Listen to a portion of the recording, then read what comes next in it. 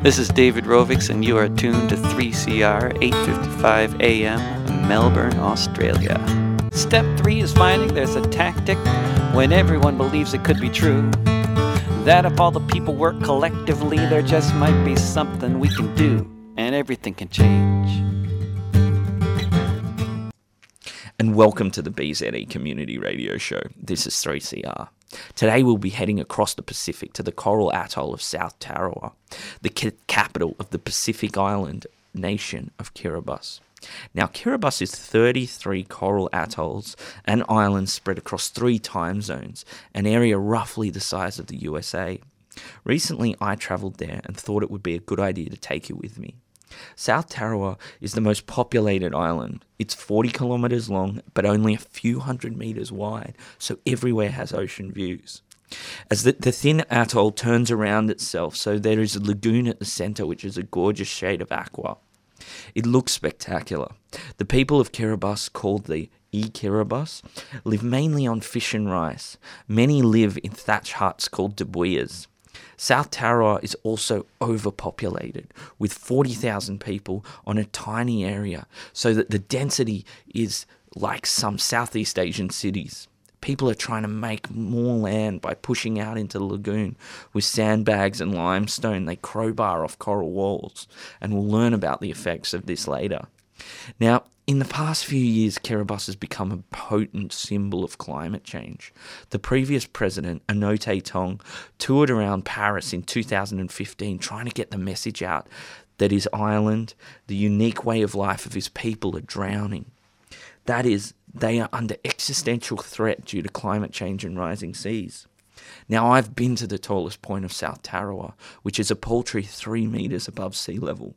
Without the small dented sign there, there'd be no other way to know. We will spend the whole show today in the Pacific. We have Dr. Paul Kench, who's the Dean of Science at Canada's Simon Fraser University. Paul has done some fascinating research on nearby coral islands of Tuvalu, which is another Pacific island nation. What he found might bring hope to the Pacific Island nation of Kiribati, as the atolls that he studied are actually expanding as sea levels rise. We'll also ask him about the role that narrative plays in the climate change movement. We'll also speak to Dr. Aaron Jenkins on the show. Now, Dr. Jenkins is Sydney University's only graduate from the School of Planetary Health. In fact, he's the only one in Australia.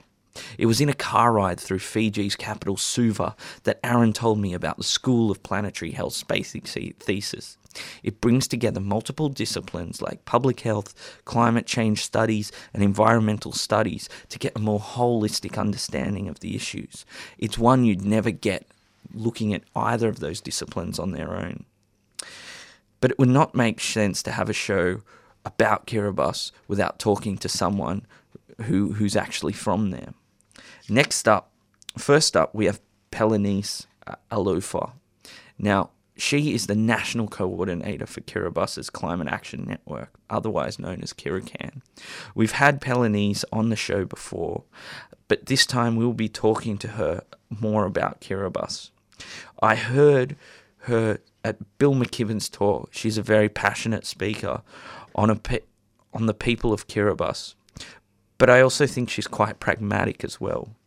I chat to her about the future of her country and how Kiribati has served as a symbol in the climate change debate.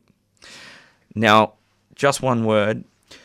I chatted with her over the phone, and unfortunately we got cut off before she could finish, and I wasn't able to get back on. So the end of it is a little bit abrupt, but I thought it would still make a good interview and worth playing for you.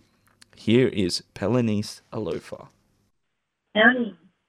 Hello, Pelenice. This is Kurt. How are you?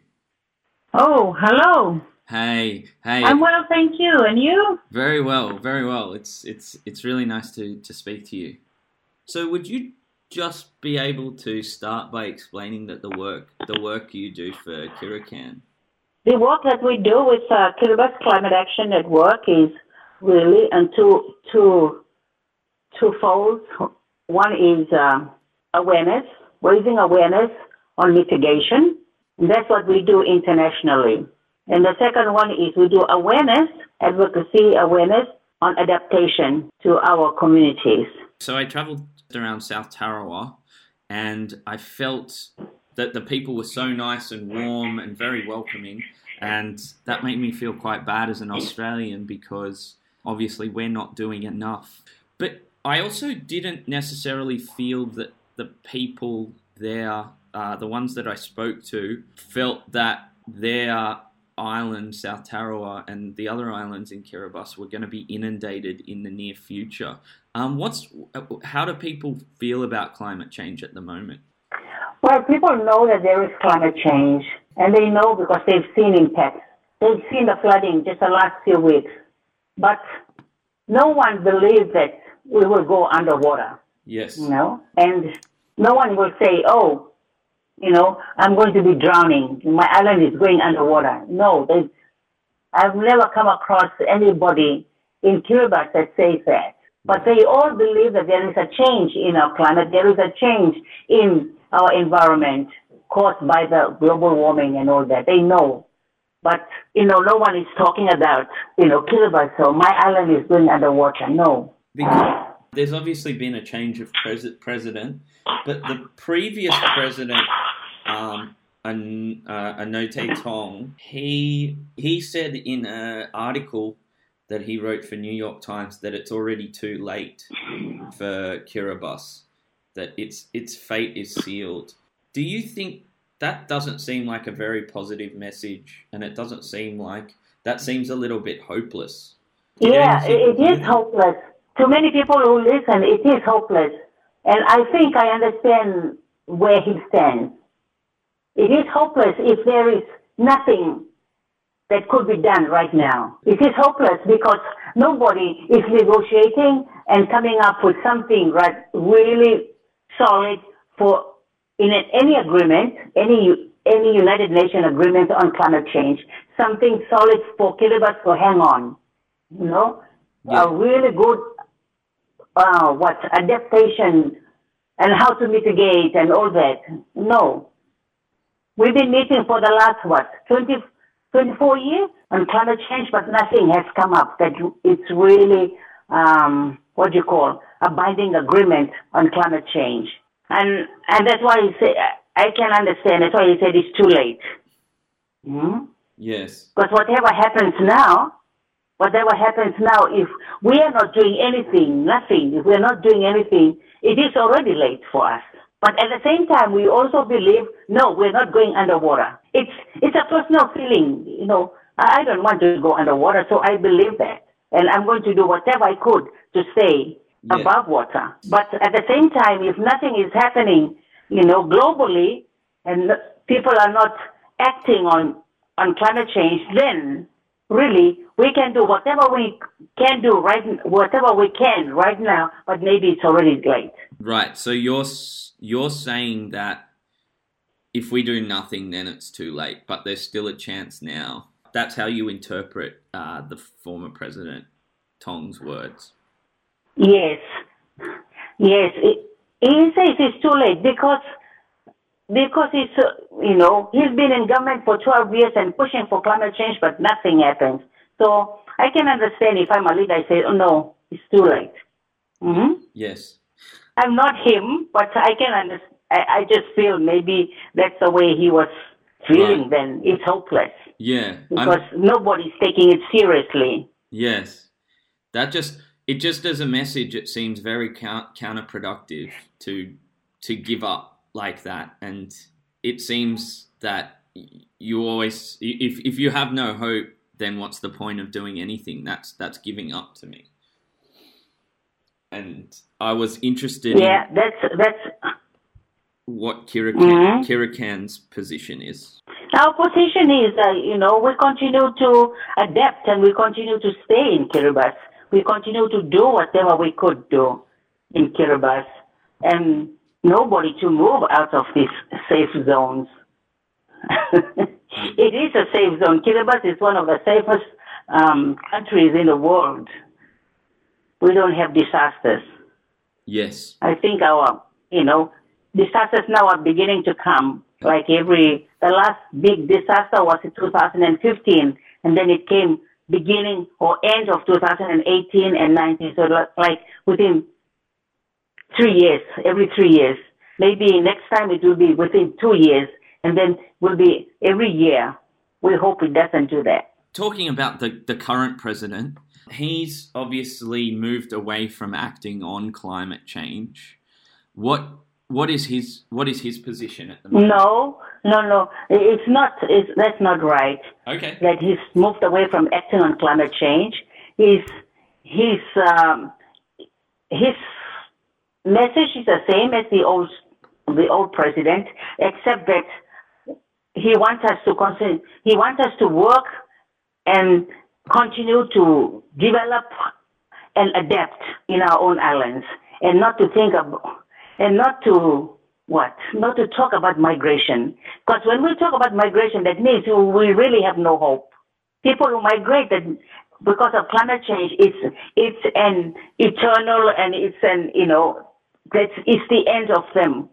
Yes. Coming, like there's no more island, there's no more Kiribati. And that's why, when we do interviews with our people, mm-hmm. Do you want to leave Kiribati? Oh, yes, we want to leave Kiribati. We want to go to Australia. We want to go to Fiji. We want to go to New Zealand. And when we say, do you want to leave Kiribati for good? There's no more Kiribati. They stop and they think about it and they say, no, we're not migrating forever to go for good. We're coming back. This is our home. But of course, we want to go overseas. We want to find jobs. It's all about economic reasons to support their families here. But to tell us that we have no more home to go because we cannot live in Kiribati anymore, no, that's not right. I don't want to move. See, there's a big change then. I noticed when I was on the island in South Tarawa that the Kiribati had a very a unique culture. I sat around and I listened to songs that in the house I was staying at, and they played different music, and they sat around on a Sunday afternoon drinking kava, and and the language, how there's only I think 120,000 people that speak Gilbertese. Do you think that if there was to be a migration, that it would be very difficult to maintain that culture? Of course. Well, we know that culture will keep changing, but there will be some aspects of our culture that we may lose, completely. And that, we hope that it doesn't. And we can say, okay, we can sing, we can dance, we can tell stories, we can fish, we can weave nets, but, we can be weaving something else, not weaving nets from the pandanus tree if we move, because we may move to a country that does not have pandanus. We may use our skills to weave something else. A net, from something else, from a grass or from, we don't know, But those are the things that will change. We may go with our skills, but the materials that we will be using may be different. And after some time, we may lose it altogether. Those are the things. But at the same time, we may be gaining some new skills, and there'll be so much change in the skills that we may come up with a new culture altogether and a different accent altogether in speaking Kiribati.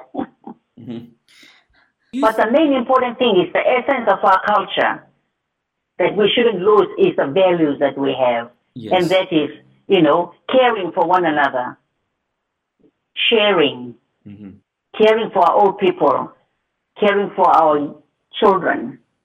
In our culture, the elders are very important in our culture. How can we continue to look after our elders and love our elders and care for them the way we do if we say we're in Australia and we are in a culture where we have to work and work and work, and we have little time to look after our parents and our old people. Yes. We have to take them maybe to a home, and that is totally different. Yes. So those are the new things that may come up. I'm not saying it's bad, I'm saying they are changes, and we hope that, the values that we have, like we really care for our old people and we respect them and we listen to them, it's not, gone and diminished, or we have to lose it altogether. Do you think that Kiribati has become too much of a symbol for the climate change movement worldwide, that people forget that people live there and that it's been sacrificed so that there's an example that people can point to and be like, well, it's too late. Here's a country that has suffered through no fault of its own, but through the fault of industrialized, developed countries, and it's already gone. It's as good as gone. People want from the outside, when in fact it hasn't gone. That there is still hope. Do you think that's happened in the climate change movement? It almost looked like that. Yeah. Yeah. That when people talk about Kiribati, it's a country that is drowning. Right.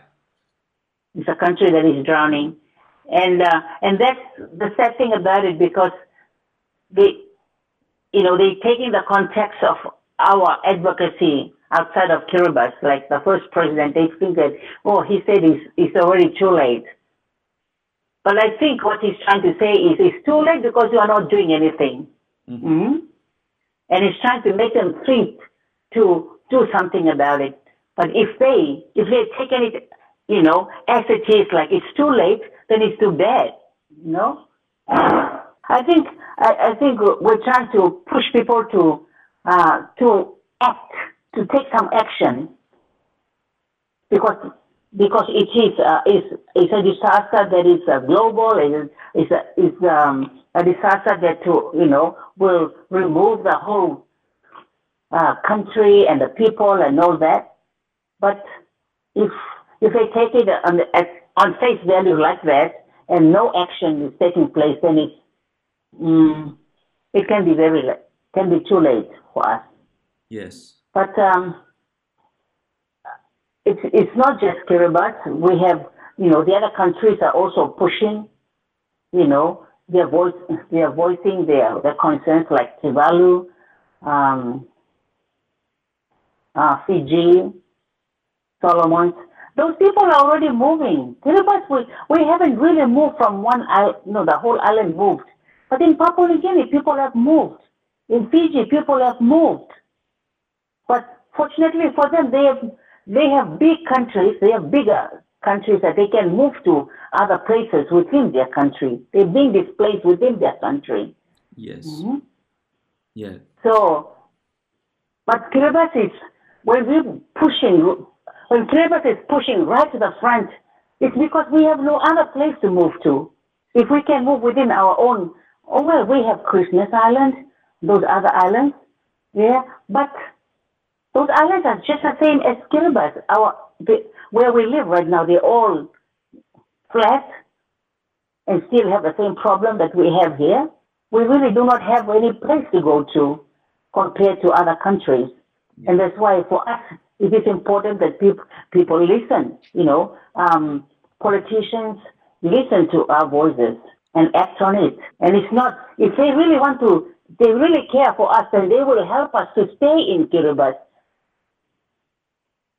Not to leave Kiribati, but to stay in Kiribati and help us to adapt in Kiribati to the problems that we have. Yes.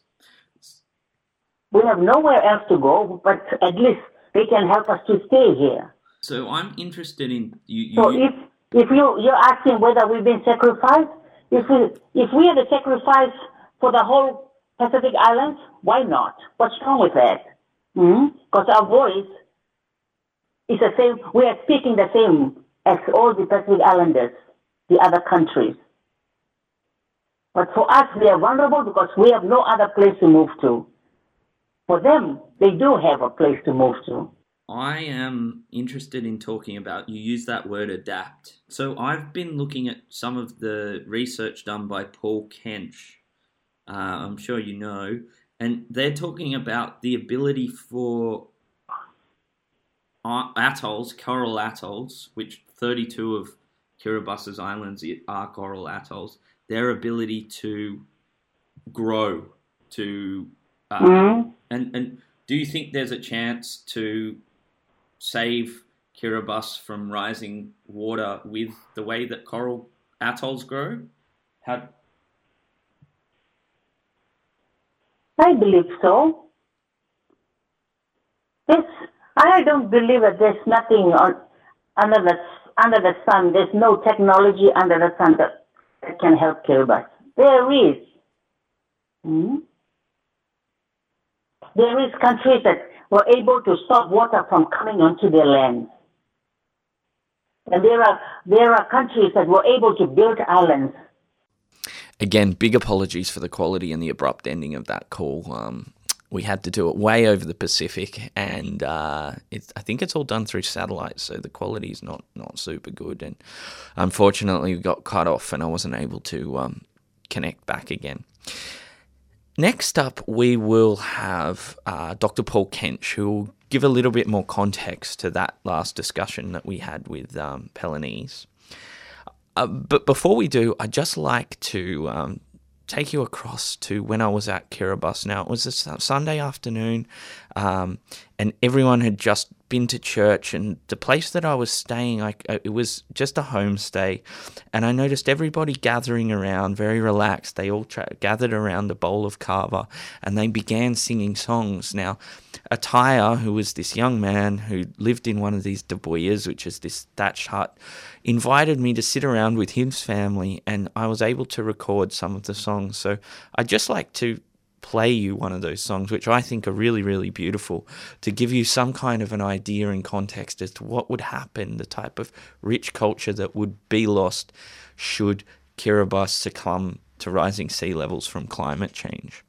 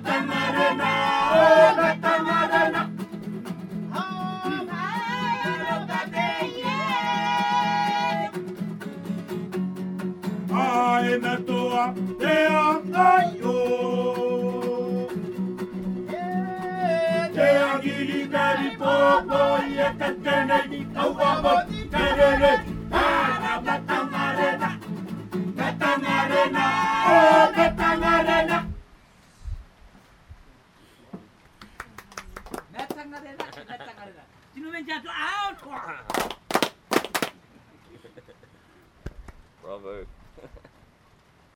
And now on to Dr. Paul Kench. When I was in Kiribati, I spent a lot of time on the most populated coral atoll, South Tarawa. It is a thin strip of land turned in on itself so that there is a lagoon in the centre. A few of the people who had been there for a long time could talk about the atoll, how it had changed over the years. An island in the lagoon would disappear, then years later it would reappear. I have with me the Professor of Geomorphology and Dean of Science, Paul Kench, who has recently moved to Simon Fraser University, which is in Canada. Paul has studied coral atolls and coral islands of nearby Tuvalu for the period from 1971 to 2014. Paul, welcome to the show. Thank you. So I've read patterns of island change and persistence offer alternative adaptation pathways for atoll nations. I found it really, really fascinating. Could you just sum up the findings very quickly for our listeners? Sure. We undertook an analysis of how the islands of Tuvalu, so this is every island in that archipelago, had changed over approximately a 40-year window. And so we used satellite images and aerial photographs that have been taken sequentially over that time frame and mapped the footprint of the island. And in a nutshell, what we found is that the majority of islands there have expanded on the reef platform, essentially got larger, and have most of them have also moved on the reef platform. We only found a very small number of islands that have actually got smaller over that half a century. And the rest had expanded. Yeah, so I think some of the 85% of islands had essentially got larger, or had at least stayed the same size, but all of them had actually moved or changed on their reef platform surface. I think the method that you used is really, really interesting in its own right. So you used old aerial photography, is that right? Well, the earlier images that we have are, yes, so it's vertical aerial photographs that were flown from that area. And from about the early 80s, we were able to use satellite imagery. Right. And how come you didn't take it back a little further? Because I know that area was used very heavily in the Second World War. Were you able to kind of use older photography to get a stronger conclusion? Yeah, sure. Well, there's another paper we've written a few years ago, which focused on the capital atoll, Funafuti. And we were able to go back over 100 years on that particular atoll. Wow. And that goes right back to when the British Royal Society sent out an expedition in the late 1800s, and they undertook a very meticulous mapping of every single island in that atoll. And that, as you alluded to, Tuvalu became essentially the US military's aircraft carrier in World War II when it started to take back the Pacific. And so from that period, there are some very good black and white aerial images. So we were able to chart a whole history of change, century of change for Funafuti. Why we didn't use that in the most recent paper is that for a lot of the outer islands, they don't have that longer data set, and we were trying to use a more consistent data set for the entire nation. I'm really interested in what the implications of your findings. And so has anyone done any work of how it would be possible, or trying to think about how it would be possible for humans to continue operating and existing with a sense of continuity when the atolls themselves are changing so dynamically as the land changes beneath their feet, sort of thing?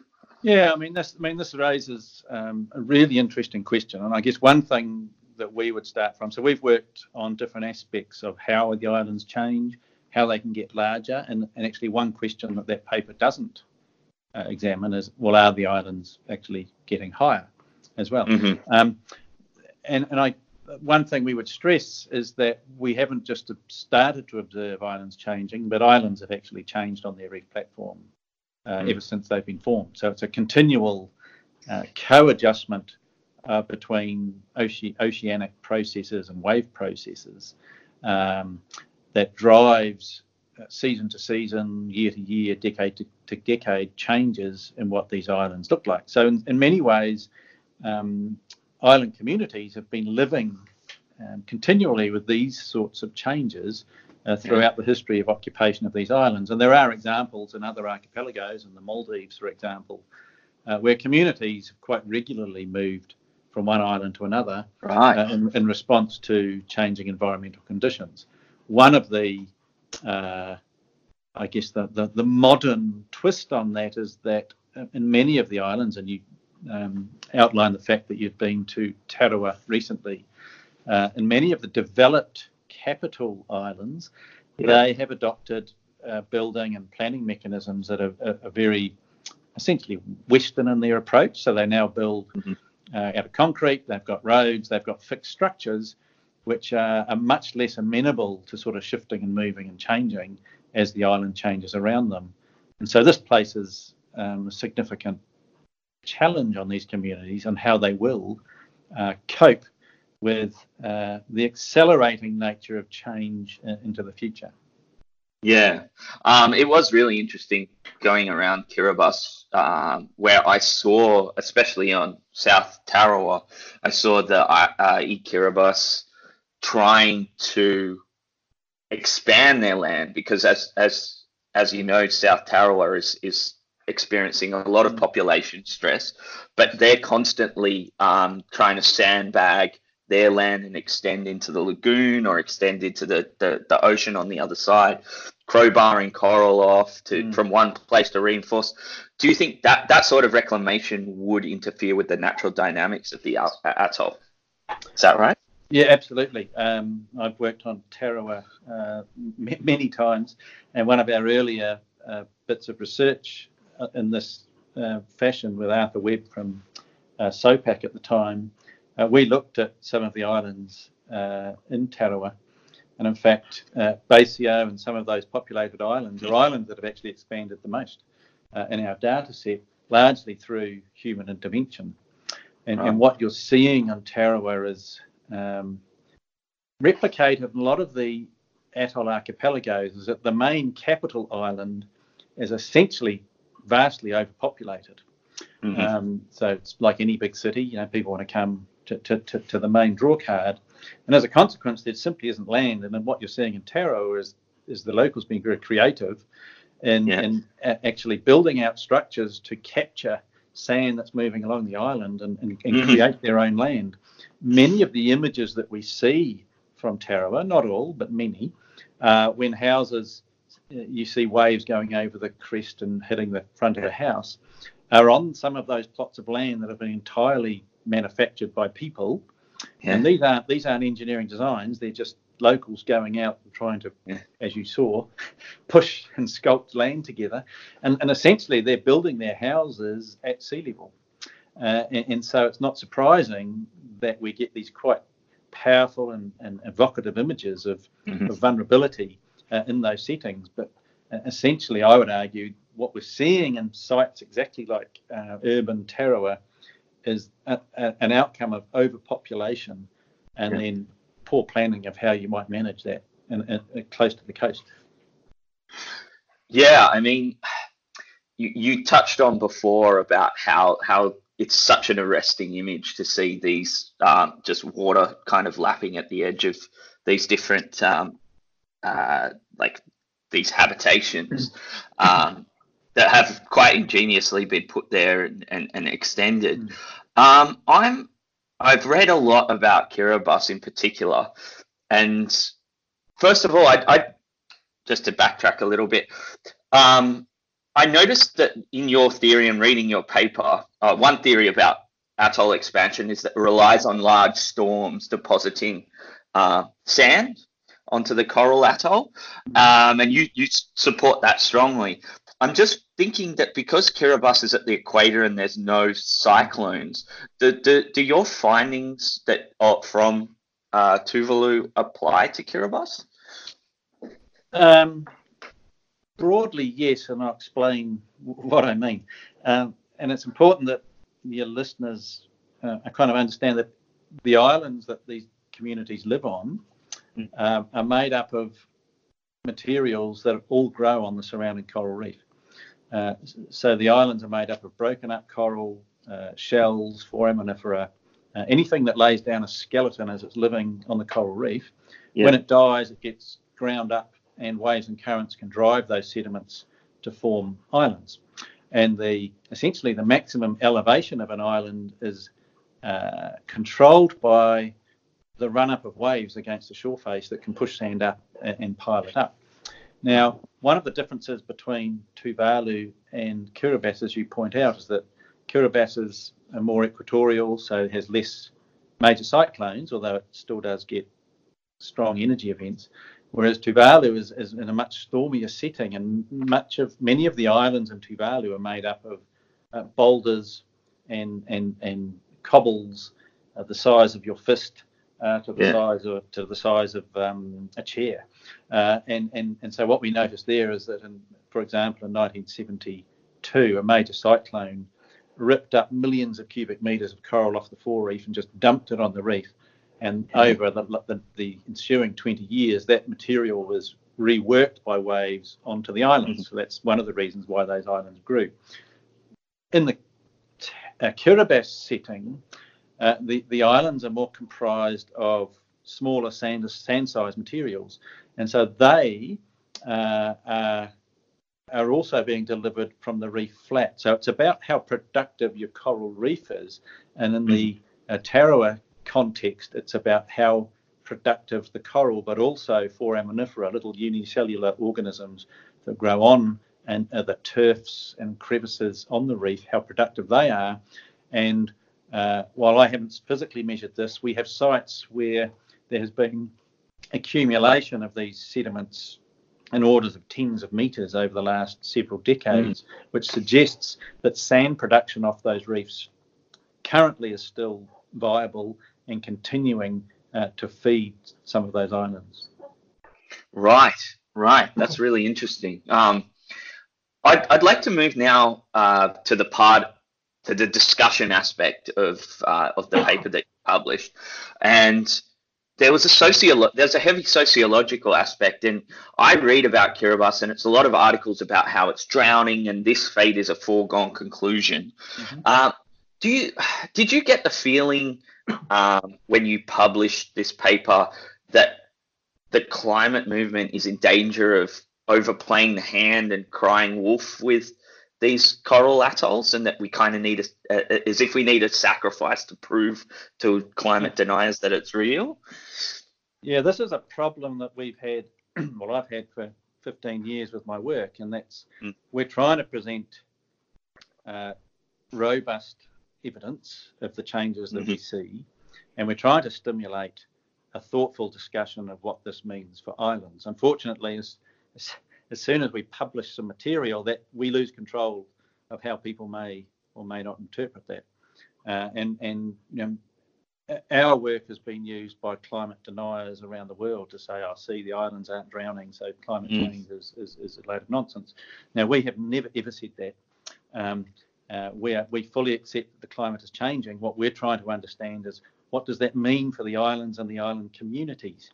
And while this debate is either you either believe the islands are vanishing or you don't, that's not very helpful, because while the prevailing narrative is still that many of these islands are going to be swept away and many of these nations are going to become environmental refugees, that tends to then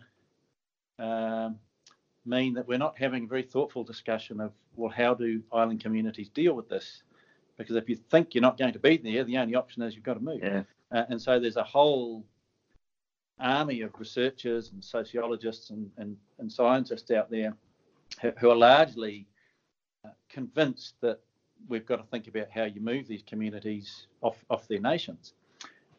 Our work is trying to say, well, hang on, let's just think about this. What's actually happening to the islands? And sure, I can point to some islands that have got smaller in the last 30 or 40 years, but many have got bigger. And we're trying to just say, well, let's just hold up here. These island countries are going to face some pretty significant challenges over the next 20 to 50 years. Can we inform that discussion with telling island communities and countries the kinds of things they're going to have to deal with?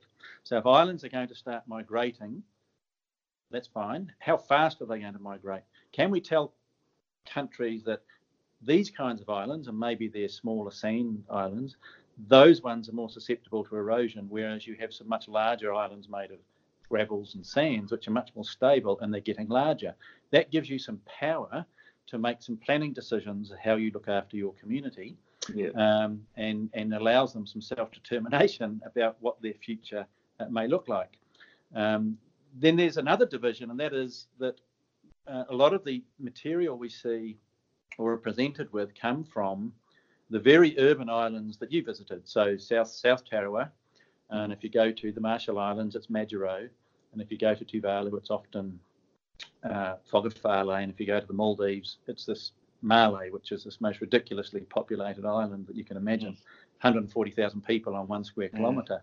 Now that represents, those islands represent probably less than 0.5% of the total land area in these nations.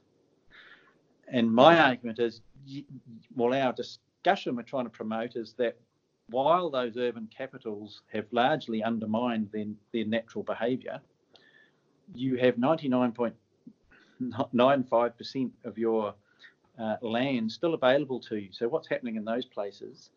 How do you work with that? And then what are the planning mechanisms you can start to think about that allow you to develop in different ways and provide spaces for your people and economic opportunities? That's really interesting. And it's I guess, have you seen any of any response from any of these Pacific Island nations to your findings and begin to act on them? Well, we have in the Maldives. I mean, they're different oceans, Right. but the problem's largely the same. They've changed their message, and this is where the work that I do then gets caught up in sort of a political discussion in many ways.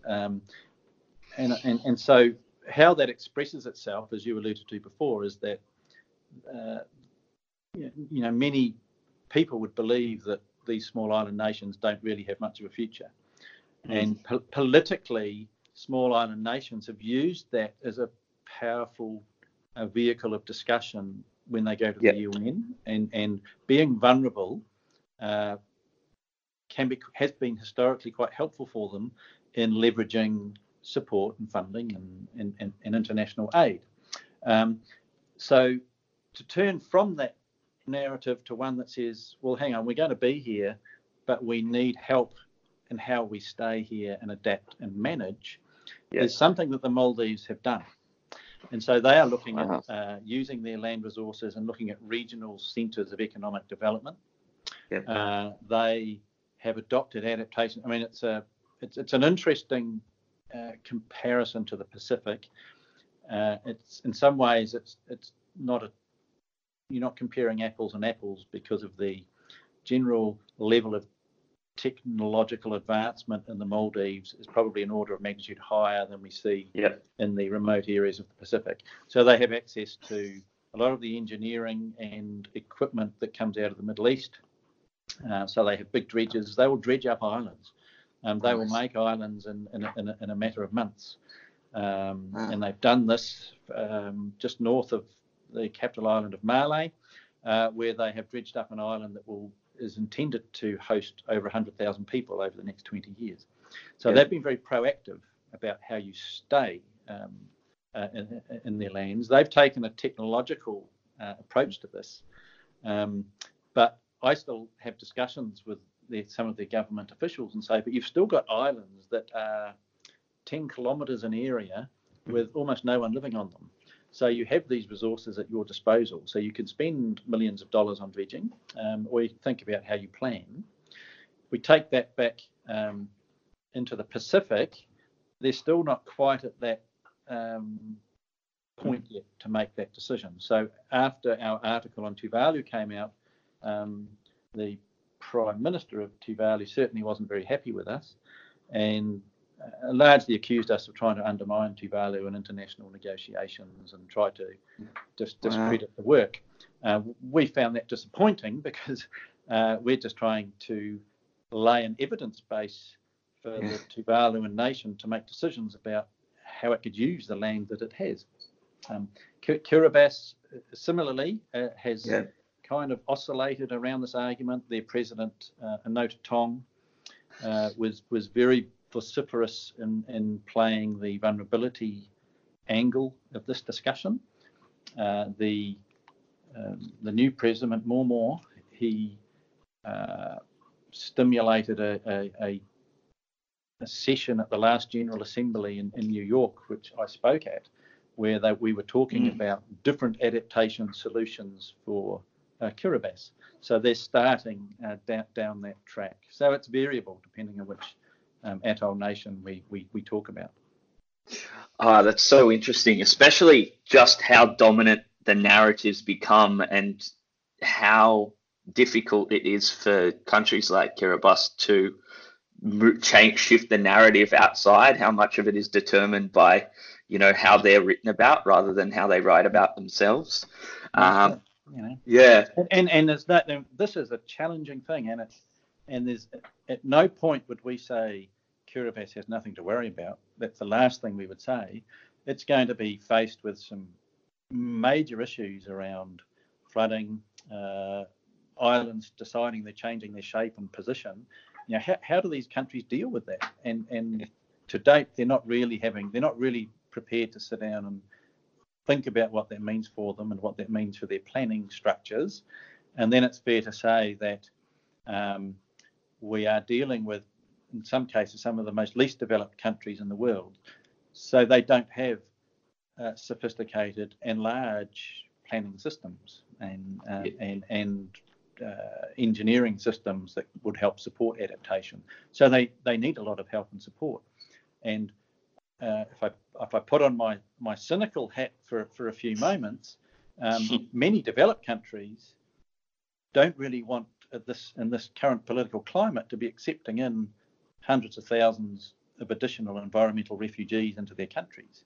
Yeah. And so I would argue that developed countries have an invested interest in increasing the amount of aid into Pacific Island nations to figure out how they do stay and live where they want to be. Yeah, I mean, in many ways, a lot of your research, it should have arrived about 15 years ago, so that there's not that massive lag between, development adapting to the current science, because it just takes so long. But thank you so much for coming on the show, Paul, and best of luck in Vancouver. If I see you on the beach with your micrometer, I'll come over and say hello. Pleasure. Thanks very much. Thank you. Bye. See ya. Ngajagarajan, Gunnerman.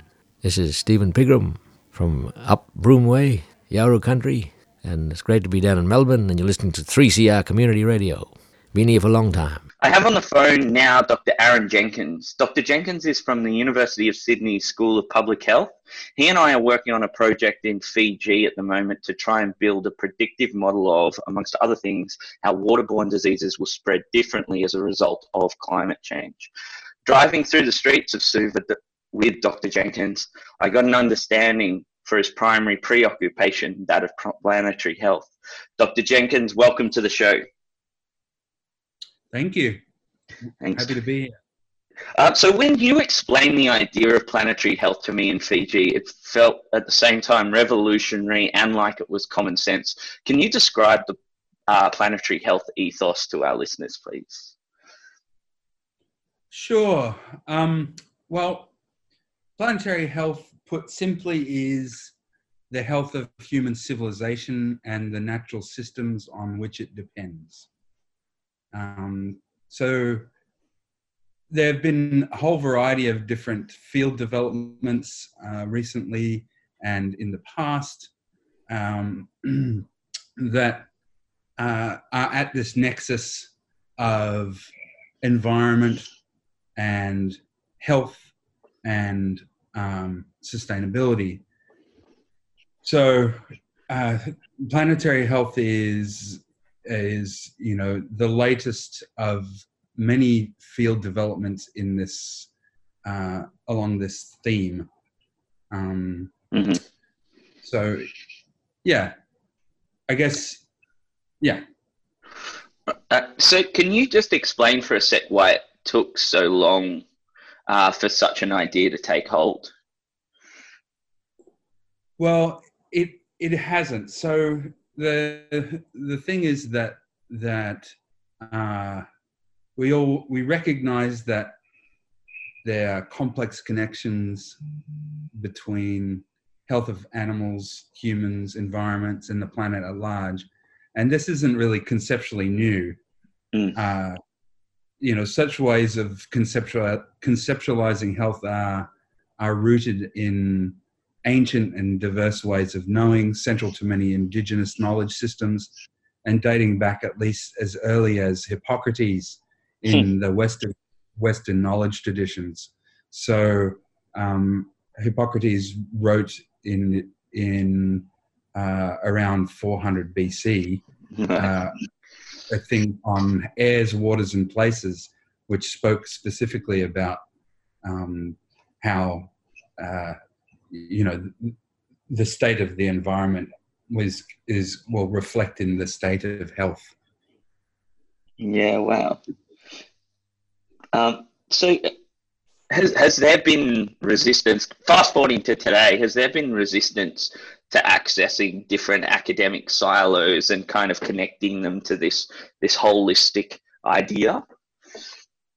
Well, absolutely. I mean, so the sectors that serve environmental management and conservation, and those serving human health and well-being, they've kind of, to an extent, been guilty of inward-looking, centralizing tendencies where decision-making and resource distribution is vertically hierarchical and is less accountable or knowable to others.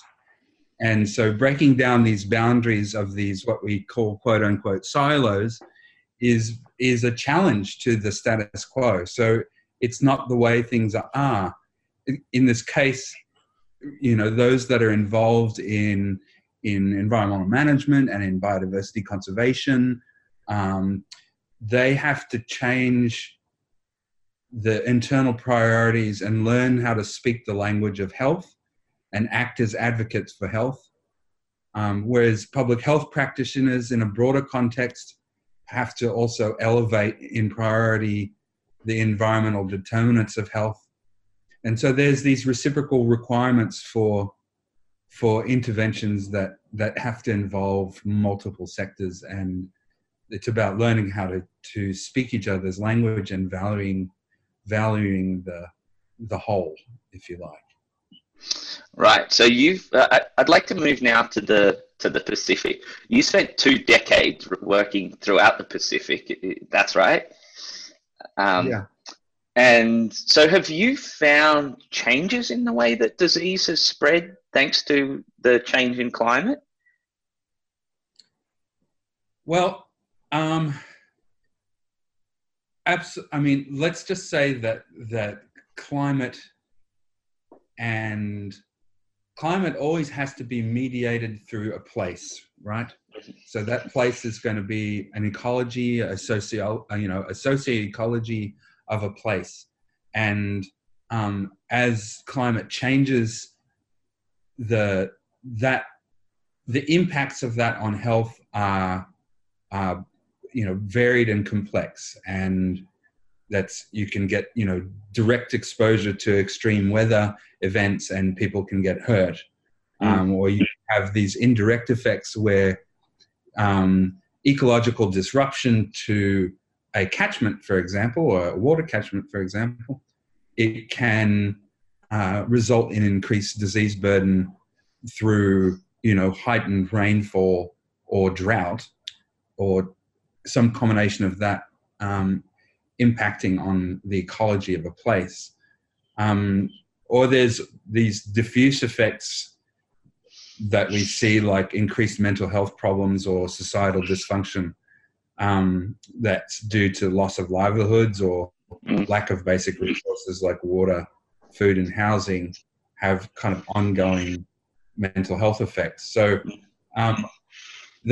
in the Pacific, there are a high number of natural disasters, and it's rapidly changing ecologically, and the effects of a changing climate are multiplied through that lens. And so yes, in answer to your question, the effects of changing climate on health are multiple and complex. Yeah, interesting. Really interesting.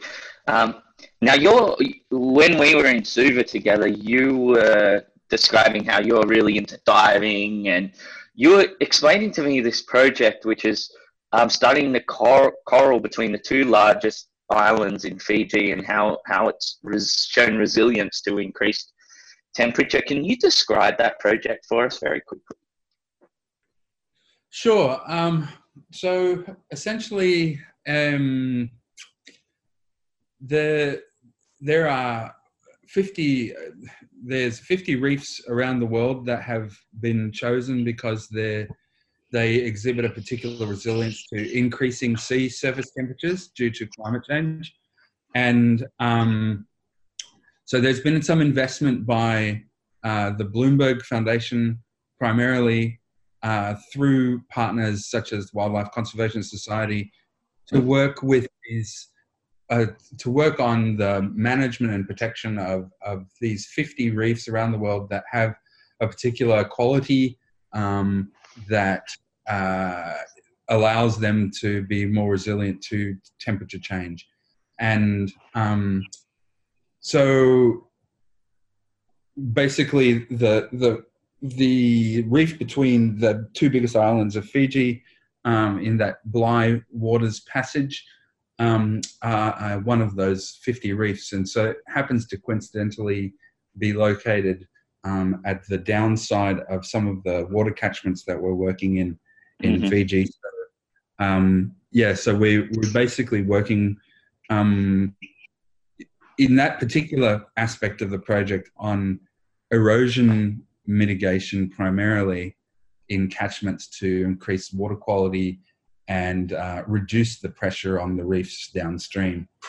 And so that's what we're doing in this particular part of the world as part of that 50 reefs, or Vibrant Reefs project, as it's called. Yeah, right. And yeah, that's such an interesting project, and it'll be really interesting to follow that. So for our listeners, where can they find out more about your work and that project?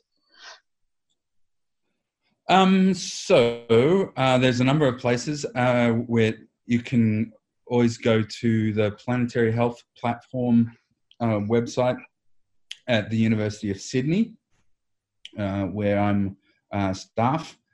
You can also go to the Bloomberg Philanthropies page and find out more about the 50 Reefs project specifically. Mm-hmm. The work in Fiji, which we're calling the WISH Fiji project, which is Watershed Interventions for Systems Health. It's the best place to get information on that is probably the Indo-Pacific Center for Health Security website, and it's one of the funded projects under their portfolio of projects, and there's information about the project on that site. Awesome. Well, I'll be sure to keep everyone up to date as we keep working on WISH. So thanks so much for coming on the show, Aaron. No problem at all. Unfortunately, that's all the time we have left for our show tonight on Kiribati. Thank you so much to Dr. Paul Kench, Aaron Jenkins, and Pelonise Alfoa. Also, thank you to Ataya and his family, whose music we listen to on the show. Now I'll leave you with a little bit more of that music. You are listening to Beyond Zero Emissions Community Radio Show. This is 3CR.